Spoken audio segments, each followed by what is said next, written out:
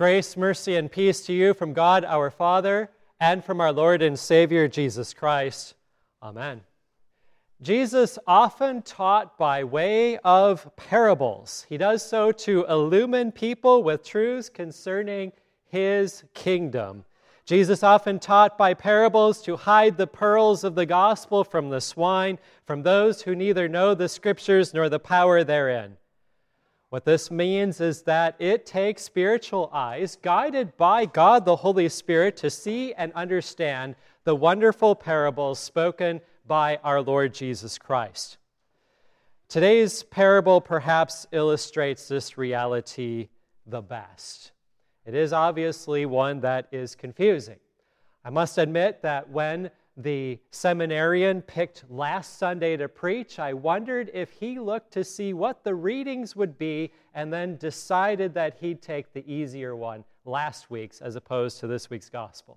But then I later learned last weekend was the only weekend that he was going to be in Missouri, so that was not the case. He did not conveniently choose the easier gospel.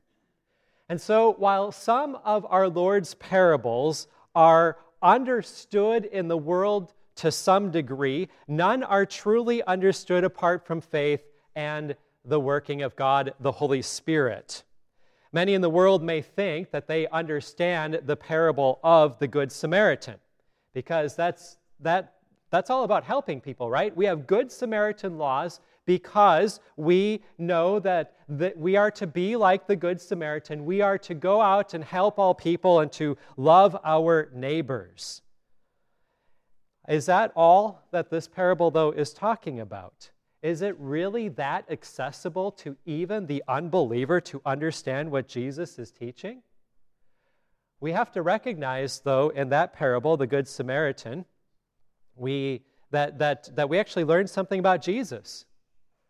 So the Samaritan saw this man laying there half dead, and he bandaged his wounds, he put him on his own animal, he brought him to the end, and he paid the entire debt. Well, that's exactly what Jesus did for you. He saw you dead in your sins and your trespasses. He came to you in compassion. He did not ignore you in your plight. He bandaged you with the salve of the gospel. He paid your debt entirely by shedding His innocent blood on your behalf on the cross. And He brings you to the ark of His church, where He continues to take care of you until that day you join Him in the gates of paradise. He even promises to come back for us, canceling out all of that debt by judging us righteous on the last day. Truly, He is that Good Samaritan. He loves us more than any other person does. The notion, though, that Jesus could be the active agent in the parable of the Good Samaritan is not understood or seen without faith in Christ. Without knowledge of Jesus, they would not see how this connects to Jesus. Yet at the same time, we see in this parable bad examples, which Jesus is certainly not teaching others to do. Jesus is not teaching you to be like the robber and mug this guy and beat him up so that he's laying there half dead. He's not teaching you to be like the priest or the Levite who passed by the road on the other side, ignoring this man in his plight. In the same way, today's gospel is understood by Christians when guided by the Holy Spirit. This parable, too, is understood by grace and by the working of the Spirit. Of course, Jesus is not teaching us to waste our employer's possessions. He's not teaching us to defraud our rich bosses so that we can advance ourselves in this life. He's not teaching us to be dishonest or behave as the sons of the world. Note, He contrasts the sons of the world with you, the children of light. Instead, this parable becomes much clearer when Jesus adds His commentary at the end of verse 8. Jesus said, "For the sons of this world are more shrewd in dealing with their own generation than the sons of light." By these words, Jesus is criticizing many who consider themselves of the household of faith for their lack of shrewdness, for their lack of taking advantage of an opportunity that is presented right there before you. This gospel begins a new chapter in Luke, and Jesus is speaking to his disciples. It's helpful to know what took place in the previous chapter to understand this parable.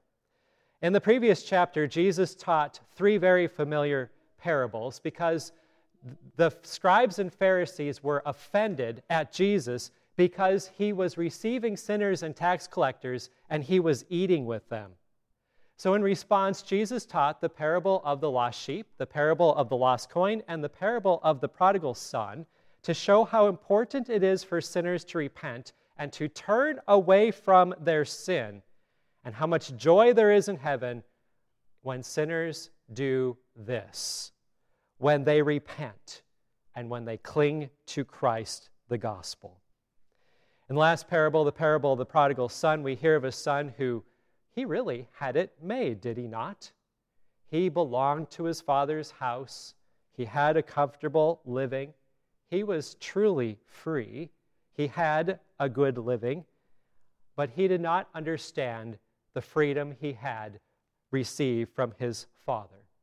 He was not satisfied. He felt that his father was as good as dead to him. He asked for his inheritance immediately so that he could go out and live the life that he thought would be much more freeing and better to live. The father remarkably granted this request, and so this younger son, went his way. He wasted his money on prostitutes, and after a severe famine, he found himself starving. The situation was so dire for him that he wanted to eat the feed that the pigs were eating because he was so hungry. This man, after having been so foolish, now wisened up. He knew he could be a hired man at his father's farm and enjoy a stable wage like the other workers did who are not part of that family's house. He knew that this would be far better than what he is enduring right now. He realized that he had to do one thing that most people do not want to do, even those who have been called by the gospel. He had to go back to his father and repent. He had to go back to his father and plead guilty before his father. And he resolved to say these words, "Father, I have sinned against heaven and before you. I am no longer worthy to be called your son. Make me a hired servant." While repenting may feel painful, this son, so to speak, had his eye on the prize. He knew what he could receive.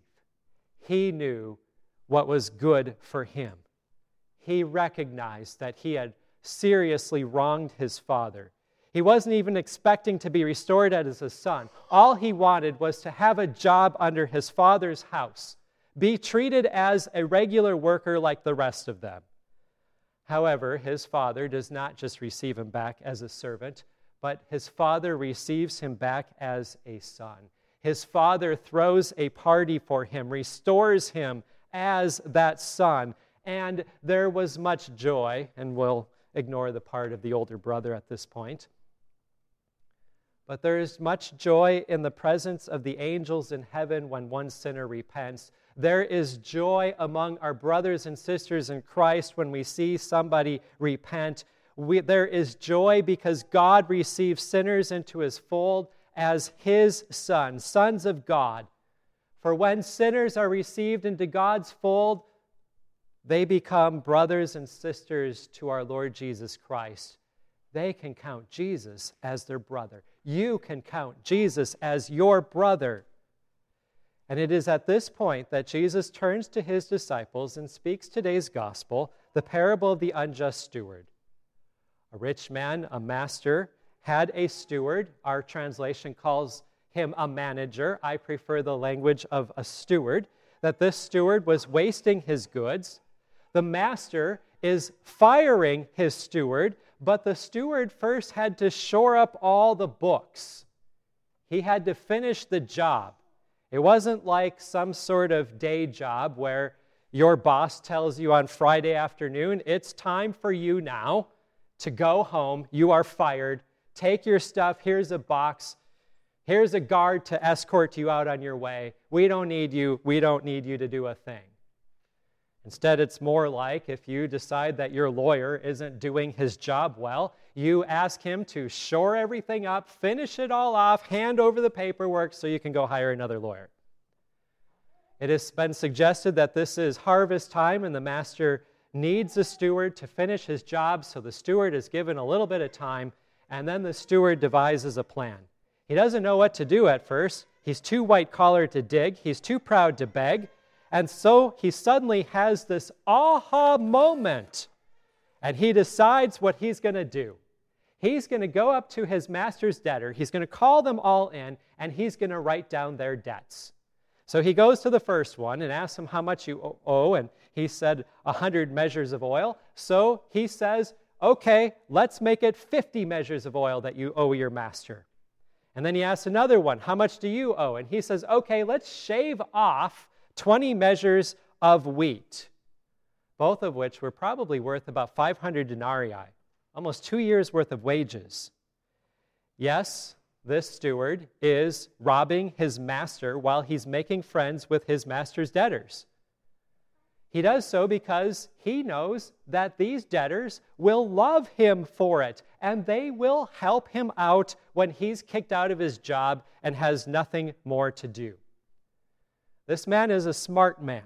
He does what's necessary for his own survival. And then shockingly, the master commends the steward for his shrewdness.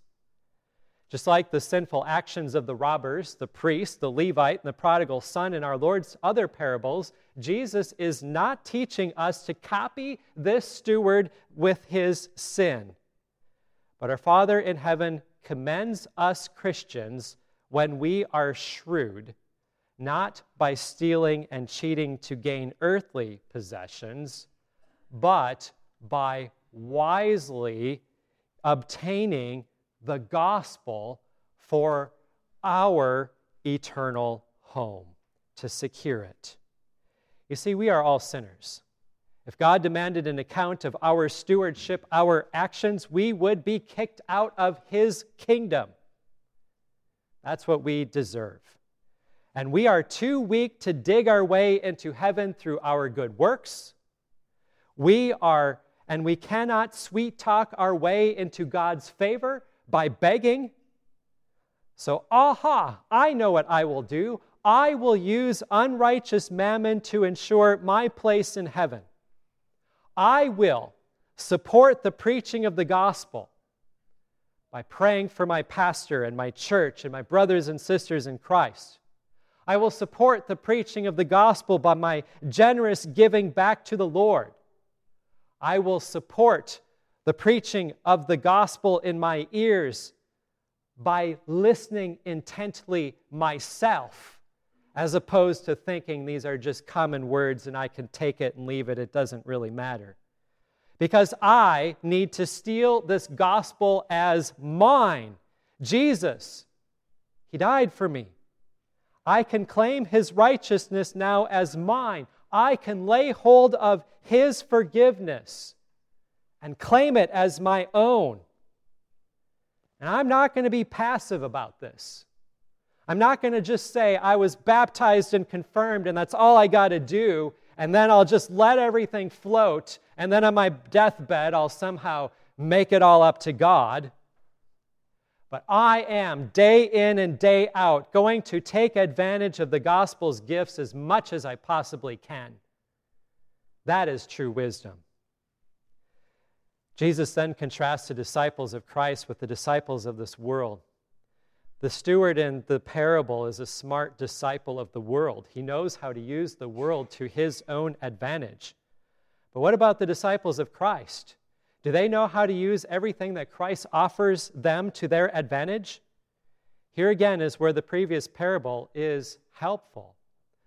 There, the prodigal son learned the hard way the need for repentance and returning to the Father. So what about you? You who are baptized into Christ, you who have died to your sin so that you would not be enslaved in it, you who have been joined to the death and resurrection of our Lord Jesus Christ, who who have been joined to this so that you walk in newness of life, will you repent? Will you turn away from the vain pleasures of this life? Do you take advantage of what God offers, or will Jesus be there to criticize you for being less shrewd than the sons of the world? Take, for example, confession and absolution. Do you take advantage of this life-giving, liberating gift? Do you run to your pastor so that you can confess your sins and hear this absolution, this pronouncement, this declaration that your sins are forgiven you? Or look at the Lord's altar. Under the veil are bread and wine that will soon be consecrated as the body and blood of our Lord Jesus Christ. How do you understand and view this sacrament? Do you just see it as some sort of nice little extra? Do you get annoyed if it adds a few minutes to the divine service? Do you think that you can get by without it? Or consider the Word of God. Do you listen intently to every word that comes from the mouth of your pastor because you know that he is sent from God to teach you his truths? Do you long to be in Bible study where you can open your Bibles alongside your brothers and sisters in Christ and hear the Word fleshed out among you? Are you wise enough to steal these chances for yourselves and take in this gospel as much as you possibly can? All too often, we are doing the opposite of God would have us do, for sadly, the sons of this world are more shrewd, as Jesus points out, than the sons of light. Jesus uses this parable by way of negative example. This guy knew how to make it, and he did it. He took a risk by writing off that debt. So what about you? You who have tasted and seen that the Lord is good. Do you know how to make it to heaven? Do you really? Are you willing to take risks to disrupt your comfortable lives so that you can make your calling and election sure?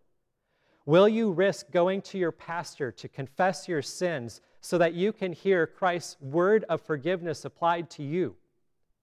Will you risk parting with a tithe of your income so that you can give back to the Lord in thanksgiving for the many blessings that he has bestowed upon you, and so that you can ensure that the church will continue in this place to the next generation? Will you risk giving up 2 hours a week to spend at church in Bible class and the divine service? Will you risk adding family devotions along with those scripture readings and hymn singing and prayers in the home on a daily basis? It is no wonder Jesus calls the people of this world shrewder. Jesus did everything for our salvation. He accepted the responsibility of all of our sin. And so he went to the cross where he bled and died in our place to cancel out our sin. By his all-sufficient sacrifice on the cross, he opened heaven to all sinners, because in this he paid for the sins of the entire world. He has established a church in our own community that proclaims the word purely and administers the sacraments rightly. And yet so many yawn at these treasures and run after prodigal living.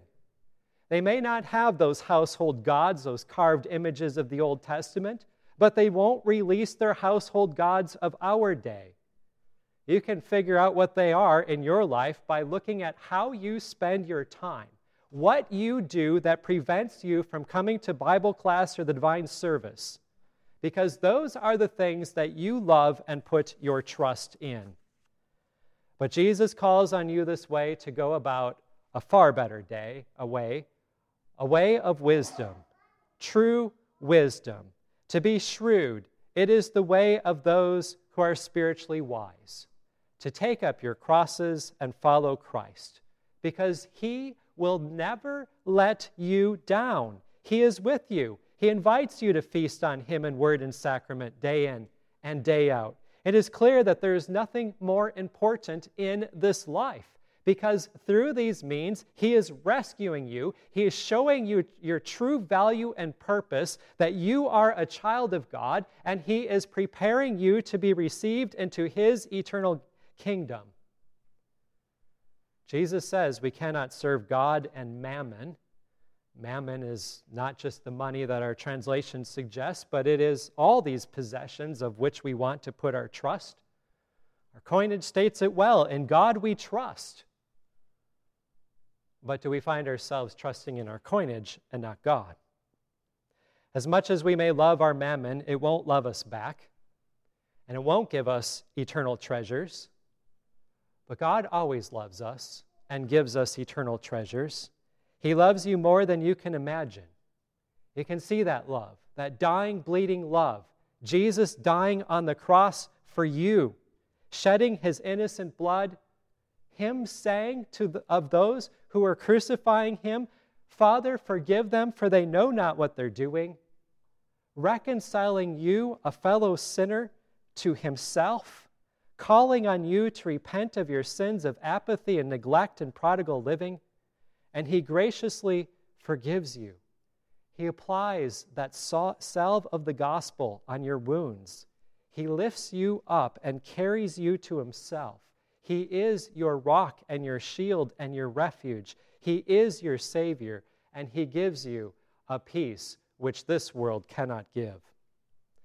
Today's parable is perhaps one of the best ones that our Lord teaches. For by it, we don't just look at it passively and say, oh, I know it, I got this, Jesus. But it forces us to wrestle with his word, to dwell upon his teaching, and thereby the Holy Spirit is imparting his wisdom and forcing us to spend time with him in his word. And that, dear brothers and sisters in Christ, is a great blessing. Amen. The peace of God, which passes all understanding, keep your hearts and your minds in Christ Jesus to life everlasting.